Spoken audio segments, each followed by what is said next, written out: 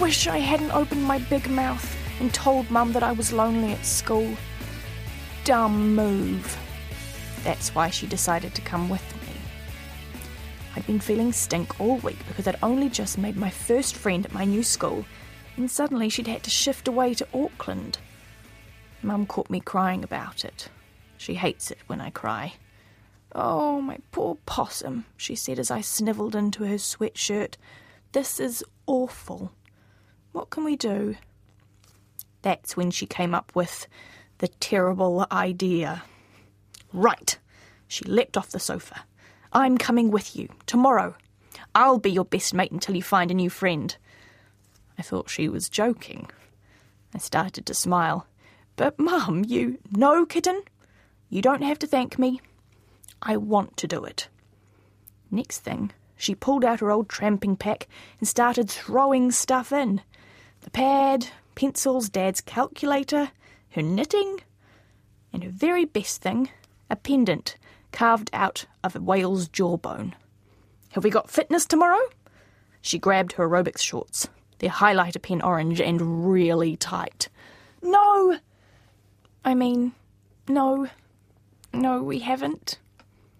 "Well then, I think that's about everything," said Mum, doing up the straps on her pack. "I'll pump up my bike tyres after tea. This is going to be fun." Next morning, I said that I had a bad headache.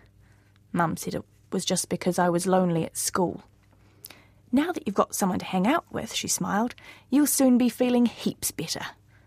I prayed that a tornado would flatten our house and that we'd have to miss school to go on the TV news. No such luck. 10 minutes later, I'm riding down the hill with my mother. My mother in a bright yellow skid lid with "Save the Whales" and "Hands off our rainforest" stickers all over it. Mrs. Kelly raised her eyebrows as we walked into the classroom. "Ah, Mrs. Beale, I didn't have you down for parent help today." I died. Right there in front of Michael Connors. No, I'm not here as parent help." Mum heaved off her pack. "I'm here to keep Laura company. Where shall I sit?" At first, the other kids looked shocked. They started to giggle. "Stop that noise," warned Mrs. Kelly. She gave Mum the spare desk down the back. Mum was pretty quiet during language, except that she told Mrs. Kelly that she'd spelt environment wrong. Mrs. Kelly looked furious. As she corrected the word on the whiteboard, I gave Mum my fiercest frown. The kids were wetting themselves. At morning interval, Mum got crabby about people dropping litter. "You kids have no respect for the environment." She made Marcus Anderson and Lawrence Getty pick up their empty chippy packets. Then she grabbed my arm. "We've still got 10 minutes. Let's go to the adventure playground." Mostly you have to line up for the flying fox, but when Mum arrived, kids scattered. She jumped on and swung back and forth, whooping at the top of her voice. I'm used to my mum. I've known her all my life. But some of the kids were like, "Wow, is she for real?" After break, we got to do some clay modelling. Mum was very loud, telling everybody what to do. Michael Connors got loud back, and Mrs. Kelly sent him into the corridor to cool off. But she couldn't send her mother out, so she just glared at Mum. That was when Carla Jones came over to me. "Mums can be real pains," she whispered, giving me some of her spare clay. She looked like she was really sorry for me. "Want to come and share my desk?" I was so relieved when lunchtime came, except that Mum used the staff room microwave to heat her pasta and told 2 boys off for walking on the new grass. "Chill out, Mum," I hissed. "Sorry, dear, but they can't read." After lunch, Mum put up her hand and said that she had something to share. She marched up to the front of the room, and I wished I could be kidnapped by aliens.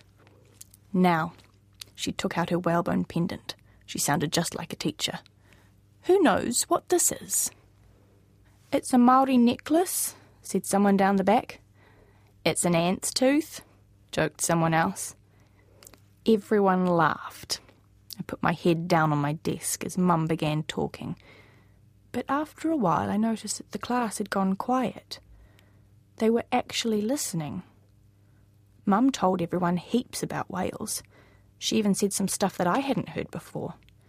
When she said that some people still kill whales for food and to make lipstick and soap, everyone said that that wasn't fair. I think Carla Jones was even crying. Mum put on a CD after that. It was of whales calling to one another under the water. I crossed my fingers that she wouldn't tell everyone the story of how she used to play the calls to me in her tummy before I was born. The CD finished just as the after-school bell went. No one moved. Well, not right away. Later, as Mum was packing up, Mrs. Kelly came over and asked if she could borrow the whale CD to play to the class again. "I thought your talk was very interesting, Mrs. Beale," she said. "How do you know all this stuff?" "I'm a marine biologist," said Mum, when I'm not being Laura's mum. I ducked as she mussed my hair. As Mum was talking to Mrs. Kelly, out of the corner of my eye, I saw Carla hanging around waiting for us.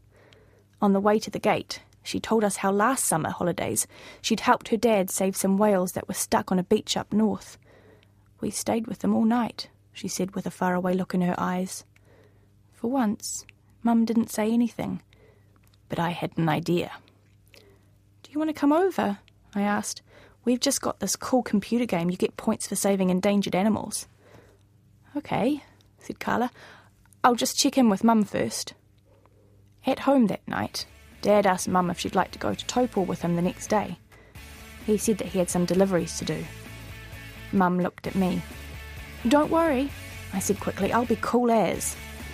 "Are you sure?" she asked. "I don't mind coming to school with you again." "Nah, no sweat, Mum," I told her. "Carla's calling in for me in the morning. You go with Dad and enjoy yourself." "Please."